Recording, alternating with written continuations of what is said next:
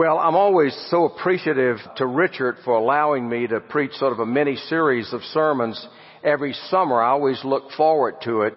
And when I was considering what we were going to do this year, I came to the conclusion that we all need to be encouraged. I think we're living through some very difficult times for most of us, even over this weekend. Many have been isolated. Some of you who are watching us this morning, you've been isolated for weeks, and some of you for months. And it's been very difficult. You've self-quarantined, and you haven't been able to be with friends and family. Some of you that are in nursing facilities and senior care ministries, you've not had the opportunity to get out. And so you've been isolated. Some people are afraid.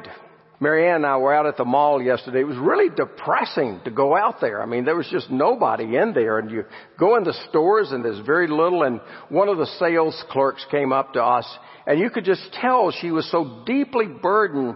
And she said, I'm so afraid because it just seems like what's going to be our future? You see, that's the environment that we're living in now. People anxious. And I know, listen, all of you that've got children, and you're thinking about going back to school, what's that going to look like? Are children going to be safe? I mean, it's overwhelming. And I think about that almost every day. It seems like we get more bad news. And depending on who you're listening to, I'm at the point, who do you know who to believe? It's confusing times in which we live. And so I determined that we need some good news.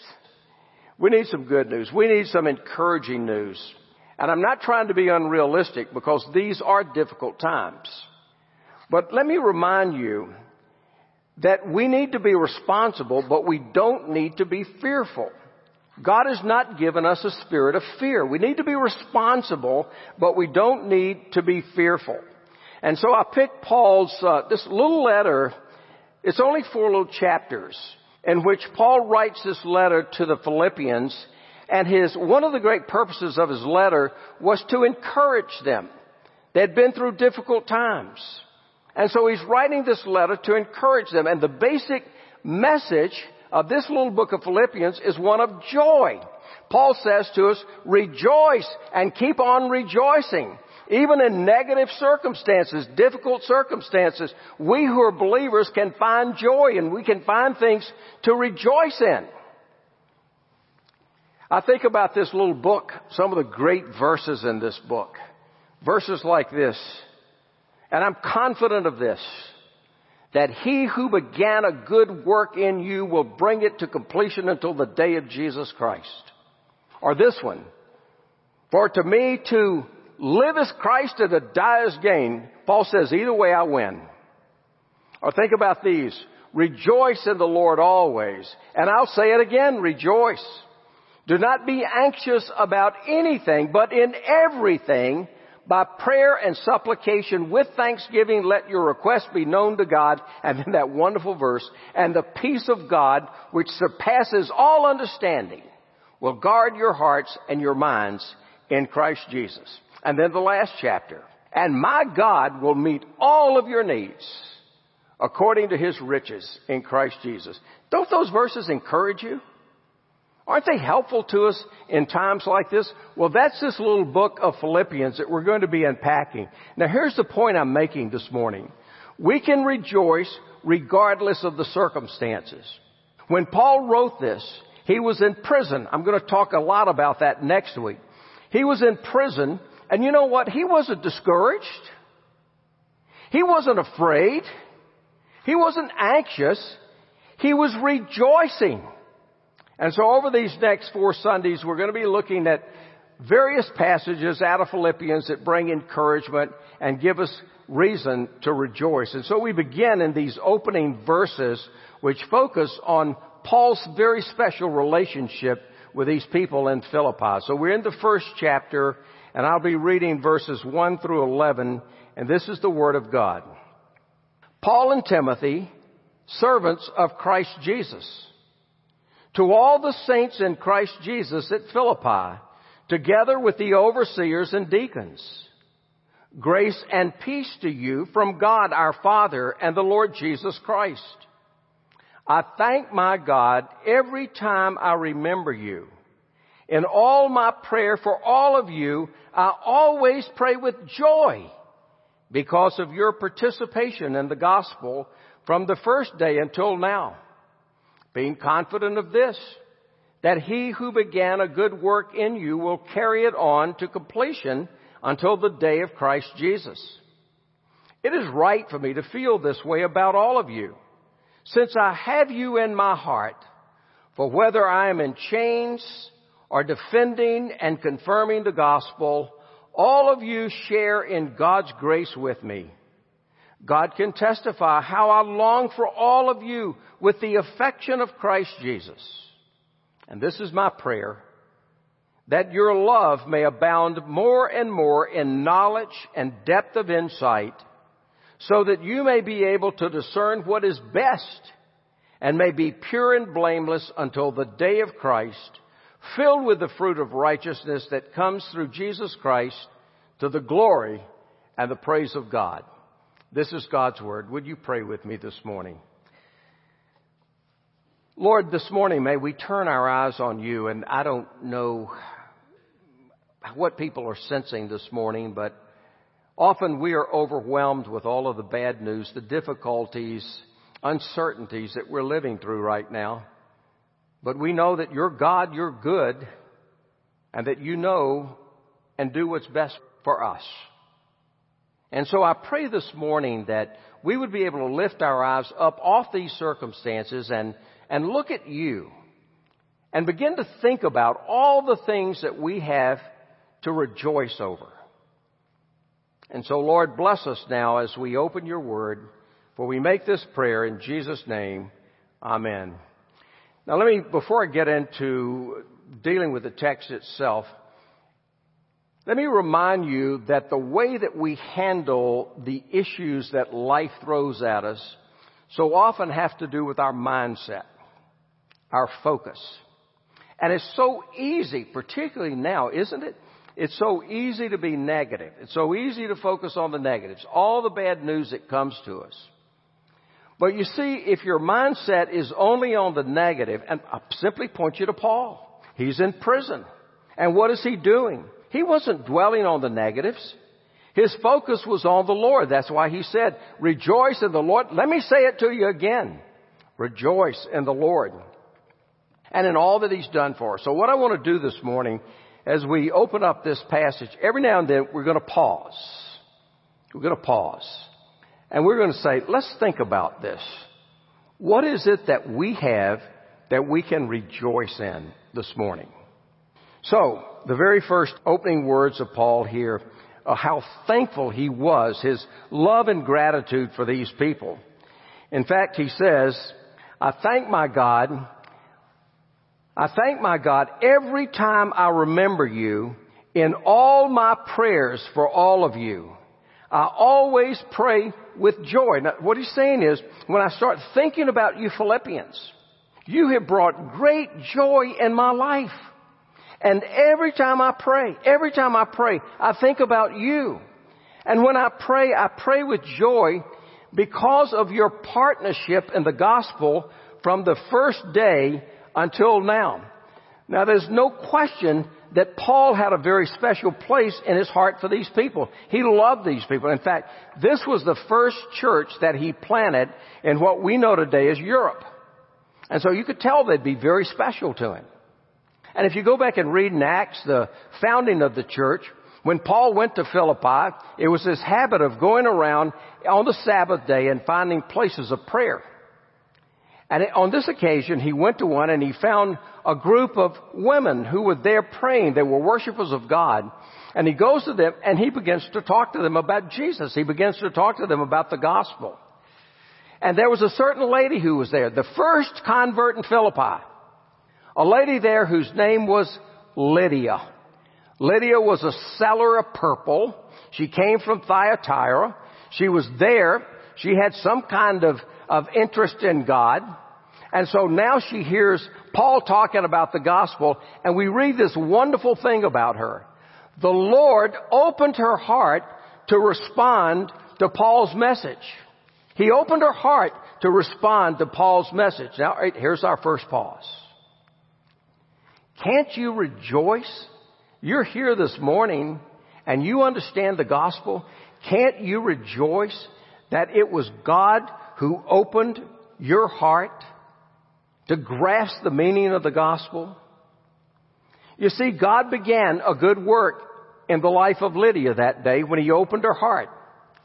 And the very first step of our salvation is when God opens our hearts, when He regenerates us, when He causes us to be born again.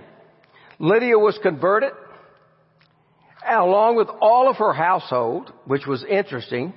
They were all baptized. And here is a beautiful, you're going to see it in Lydia, and the other person I'm going to point you to is the Philippian jailer. In both cases, not only was Lydia and the Philippian jailer converted, but their whole household was. All right, let me pause again. Aren't you thankful when you begin to look at your family and you begin to see God at work in the members of your family? Mary and I every summer do a little camp for our children and grandchildren at our family mountain home. And we've done this for many, many years. And every day we start out in worship. And actually what I did this year was what I'm doing with you. I was prepping for what I was going to do in church here. And I was teaching them out of the book of Philippians. We have times of worship. And I couldn't help but sit there and look at my children and my grandchildren and think, I have so much to rejoice in. You understand what I'm saying? What's your focus? Are we going to focus on everything negative? Look at all of the things that we have to rejoice in. We need a fresh movement of God's Spirit to bring us that joy and peace. And sometimes He uses difficult times to do that. Well, God started that work in Lydia's life. She was converted. And you know what happened? She opened her house, and that became the very ministry center for Paul and for his ministry as he planted the church in Philippi. And let me take you to one other one. Remember what he's saying here. I have this special place in my heart for you. You were with me from the very beginning, participating with me, partnership with me in the gospel. Well, let me take you to the other one that's notable. It's the Philippian jailer. Do you remember the story of the Philippian jailer? So Paul is there, and he meets a young woman who is a slave, and she has an evil spirit, and she's able to tell fortunes. And her masters were making a fortune from her fortune telling.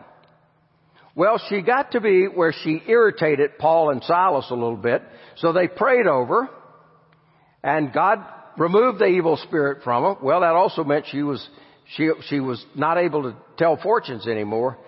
And her masters became extremely angry. So what did they do? They went and took Paul and Silas, drug them into the marketplace, created a ruckus over it, took them to the magistrate. The magistrate, they accused them of bringing an uproar in the city. The magistrate takes them and strips them, beats them, throws them into prison. And it's even precise. It says into the inner cell of the prison and fasten their legs with chains. All right. How does that make you feel? You know, here you are in ministry and you're out there. It's all in your perspective. Because let me tell you what the scripture says. It says at midnight in the prison with their feet bound in chains. It said at midnight, Paul and Silas were praying and singing hymns to God. They were rejoicing even in prison. And then what happens? A sudden earthquake comes, shakes the foundation, prison doors open, chains fall off. The jailer wakes up. The jailer goes in, sees what's happened. Penalty, if you let prisoners get away, was execution. So he knows, I need to end my life right now. He goes to take his own life, and Paul cries out and says, don't do that. Don't do that. He said, listen, we are all here. And the Philippian jailer comes running in, trembling, falls at their feet. And you know what he says? Sirs, what must I do to be saved? And they answer, believe in the Lord Jesus and you will be saved, you and all of your household. And that's exactly what happened. The jailer took Paul and Silas into his home. They preached the gospel there in his home. And his whole family became Christians at that point. And they were all baptized. And then you read this little verse about the Philippian jailer. Look at what it says. He was filled with joy because he had come to believe in God. All right, let's take another pause. Can't you rejoice? Can't you rejoice? Can't you be filled with joy because God gave you the ability to believe in Him? It's a work of His grace. Well, a church was then planted in Philippi, and Paul was overwhelmed with joy. He said, I always pray with joy because of your partnership in the gospel from the first day until now. And so you could see why these people were very, very special to Paul. And so he wants to encourage them. And so he says this to them. He says to the people there, look, you have been so special to me, and I know what God has done in your lives, but I'm confident of this, that He who began a good work in you will carry it on to completion until the day of Jesus Christ. Now, I want you to think about that. Here's what he's saying. Just like Lydia and Philippian jailer, the very first thing was he opened their hearts. Once he opened their hearts, you know what he's saying here? I will never let you go. I will always be with you. I'm going to continue to work in your life. And even when we are prone to wander, as we are sometimes, and get away from Him, He is not going to let us go. His love for us is a relentless love. And yes, there may be seasons where we wander away. There may be seasons where we slip away from our spiritual zeal. But I'll tell you this, He will never leave you. And I don't know, during these difficult times, I'm sure there are some people who question God, and maybe people who are even wondering about faith and can we trust God through all of these different things. Let me tell you something. He will never, ever let you go. And He is going to complete in you that which He started. All right, let's take another pause here. Can't we rejoice over this? That God is at work in us and He will not let us go. He's going to always hold us. Well, Paul had this great love for the Philippians. And that love that he had for the Philippians was the love that he had experienced in Christ. This is what he said. God can testify how I long for all of you with the affection of Christ. In other words, he says, the love I have for you is the love Jesus has for me. And I can testify to you how I long for you with the affection, with the love of Jesus Christ. And Paul wanted the Philippians to know that he wanted them to know the love of Christ. And he wanted them to be able to share that love with each other. And so he comes to his prayer, and in his prayer he says, this is my prayer, that your love may abound more and more in knowledge and depth of insight. Now I want you to follow with me for just a moment what I'm saying here. First of all, Paul affirmed his love for these Philippians. He affirmed his love for them. He said, it's right for me to feel this way about you since I have you in my heart. He had a special place in his heart for them. And he said, I testify to you how I long for all of you with the affection of Christ. And then he prayed for them. He said, I love you with the love that Christ has loved me. Now I want you to know that love, and I want you to abound in your love for one another in knowledge and depth and insight. And when he's talking about that, he is talking about the love of God in Jesus Christ. That very special love that we experience, that agape love. It's the love of God in Jesus Christ. And Paul knew, so he expressed his love for them, that the love that he had received from Christ, he wants them to abound in love. But he knew that love, he knew from experience, that love was entirely dependent upon the love of God. In fact, in Ephesians, he wrote these words, Be imitators of God, therefore, as dearly loved children, and live a life of love, just as Christ loved you, and gave himself up for us as a fragrant offering and sacrifice to God. Be imitators of God, therefore, as dearly loved children. Look at that phrase for a minute. Dearly loved children. Listen, let me ask you this question. Do you realize how much you're loved? Do you realize how much you're loved? We're God's dearly loved children. In fact, we're told how great a love the Father has lavished on us that we should be called children of God, and that's what we are. Look at the language there. How great a love that the Father, listen to the excessive language here, that the Father lavished.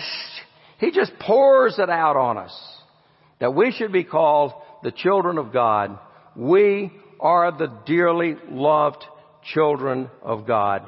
And I'll tell you, I don't know about you, but that makes me rejoice. You know I'm loved by Him. And I am His dearly loved child. I have a Father in heaven who loves me and cares for me greatly. We can rejoice over that.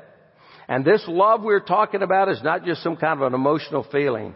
It has deep and abiding meaning. In fact, Paul would go on later to write in Ephesians. He prays that we would know this love, but he says, really, it's a love that surpasses knowledge. In other words, it's too great for us to grasp. Are you catching this? This great love that the Father lavished on you, it's so big, it's so awesome, it's so great that we can't even comprehend it, that He would love us that much. And here's my point. When we begin to know God's love for us like that, we can abound in our love for others. Look, we need to be reminded, and I hope you hear me this morning. God loves you. And He actually says that you are precious to Him. Can you imagine that this morning? There are so many people who feel unloved. But I'm going to tell you, if you're a Christian, you are loved with this great love that has been lavished on you by a Father in heaven who absolutely loves you and considers you precious and adores you. We can rejoice over that. But now I want to take another step. But what about our love for Him?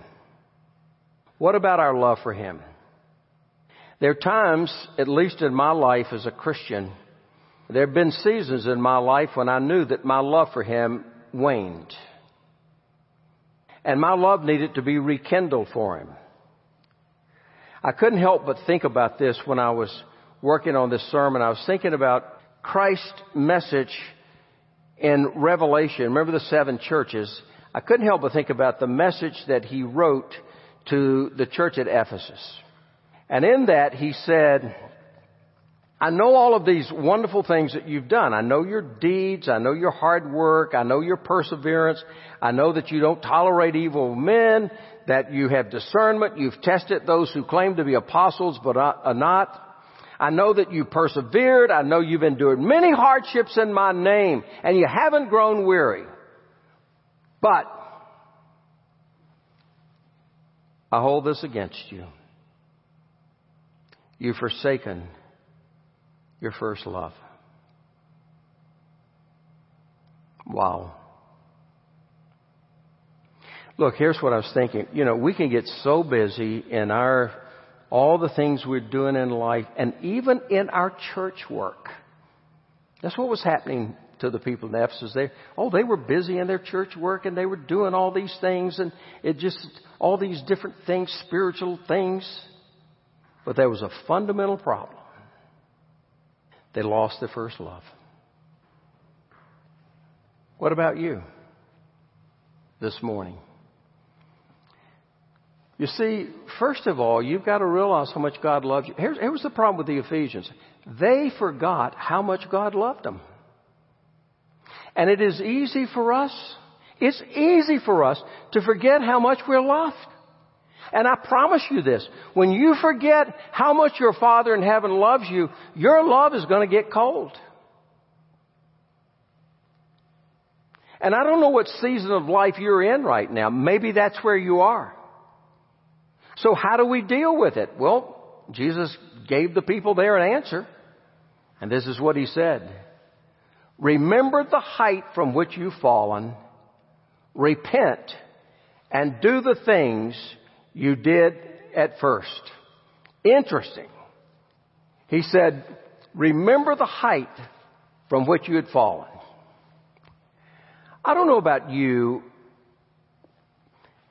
When you look back on your life and you remember when you first were captivated by the love of Christ. I remember it so well. I was in my early 20s.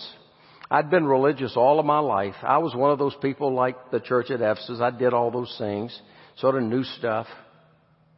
But there was a big hole in my heart. There was something missing. And I remember clearly one day, an insurance salesman shared the gospel with me. And he talked about how much Jesus loved me.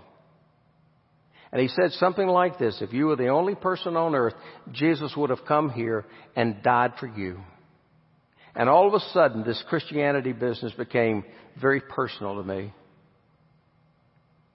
And I realized that Jesus loved me with a love that I could not comprehend. I was in absolute awe of it. John Wesley, when he was converted at Aldersgate, he made the statement about his conversion. He said, this is what he said. He said, my heart was strangely warmed. Let me ask you this. When's the last time your heart has just been strangely warmed with the love of Jesus? He may be allowing us all of these difficulties and trials and to help us learn again what it is to experience His love and to learn how to love Him. You see, the very first thing He says is, remember what you once had. Remember what you once had. And then He says, one word, repent. Repent. In other words, what He's saying is this. Let's be honest about it. You don't think God knows that your love for Him is kind of weak right now?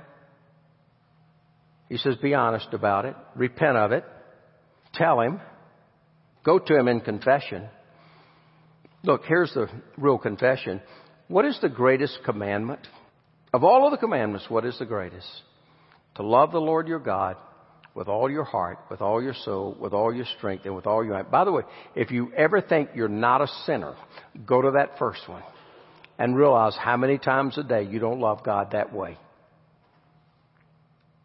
He's saying, repent of the first commandment, the greatest commandment, that we failed to love God. Remember what you once had. Repent of it. And then it's very interesting. He says, do the things that you did at first. Do the things that you did at first. In other words, let me put it, go back to the basics. I think that's what he's saying. Go back to the basics. Oh, I remember well, boy, the love of Christ became so real to me. I'm a young 20-year-old something. And I'm telling you, the love of Christ captivated me. And I couldn't get enough. I could not wait for Sunday mornings to go to church. I couldn't wait. Be with the people of God, to be in worship, to sing the great hymns and psalms of the church. Couldn't wait. I love being in fellowship. We got in fellowship with other Christians. We were in another group before this that pulled us down. But I'll tell you, when this happened, we began to develop new Christian friends. And we had all this in common. They were there to encourage and to love. I couldn't wait to be with them. Oh, I was longing for the Word. I didn't know much about the Bible. I knew a little bit about it. I longed to know the Bible. I longed to learn about prayer. One of the men who discipled me started teaching me about the basics of Bible reading and meditation and prayer and having a quiet time. And I'll tell you the first thing, and by the way, all these years later, the first thing I do every morning is to go be with Jesus and have that quiet time. I learned that when I was 20 years old. And you know what happens? When our love for Him begins to wane, part of it is we just get careless and we stop doing the basics. We stop doing the basics. We don't come to worship consistently. We're not in the Bible. We're not reading the Bible. Our prayer life, maybe not much at all. You want to have your love rekindled? Remember the height from which you've fallen. Repent and go back to the basics. And I would ask you this morning, if you're one of those people, your love is not where it needs to be with Christ, would you be willing to do this? Christ said this. Remember what you had. Repent. Go back to the basics. Well, as I'm pulling this to a close, here's the real key. There has to come a point in our lives where we allow the love of Christ to control us. 2 Corinthians. For Christ's love compels. It compels, it controls. Because we're convinced that one died for all and therefore all died. And He died for all, that those who live should no longer live for themselves, but for Him who died for them and was raised again. Let me tell you something. Here's the key. It is the love of Christ. The love of Christ will compel you. The love of Christ controls you. There has to come a point in your life where there's a change in the seat of the affections of your heart, where you begin to love Jesus more than you love yourself or anybody else. And I'll tell you what, when that happens in your life, there's a change that's going to take place in you. There's a change that's going to take place in you because you're going to experience His love like you've never experienced it before. And His love then is going to compel you and control you. And when that happens, we will no longer live for ourselves. We're going to live for one greater than ourselves. And our love for Him will be rekindled. And it's then that we would be able to abound in our love for other people and to discern what is best. And we will be able to rejoice no matter what circumstances we have, because we rejoice in Him. Charles Wesley wrote the wonderful, wonderful words to the hymn, "And Can It Be?" But you remember the refrain in it? Amazing love. That's what Wesley said. Amazing love. Look, it's my prayer this morning when you walk out of this place that you have been captivated by the amazing love of Jesus for you. And you could join Wesley in saying, amazing love, how can it be that Thou, my God, shouldst die for me? 3 R's I'm going to leave with you. First, remember how much you're loved. remember how much you're loved.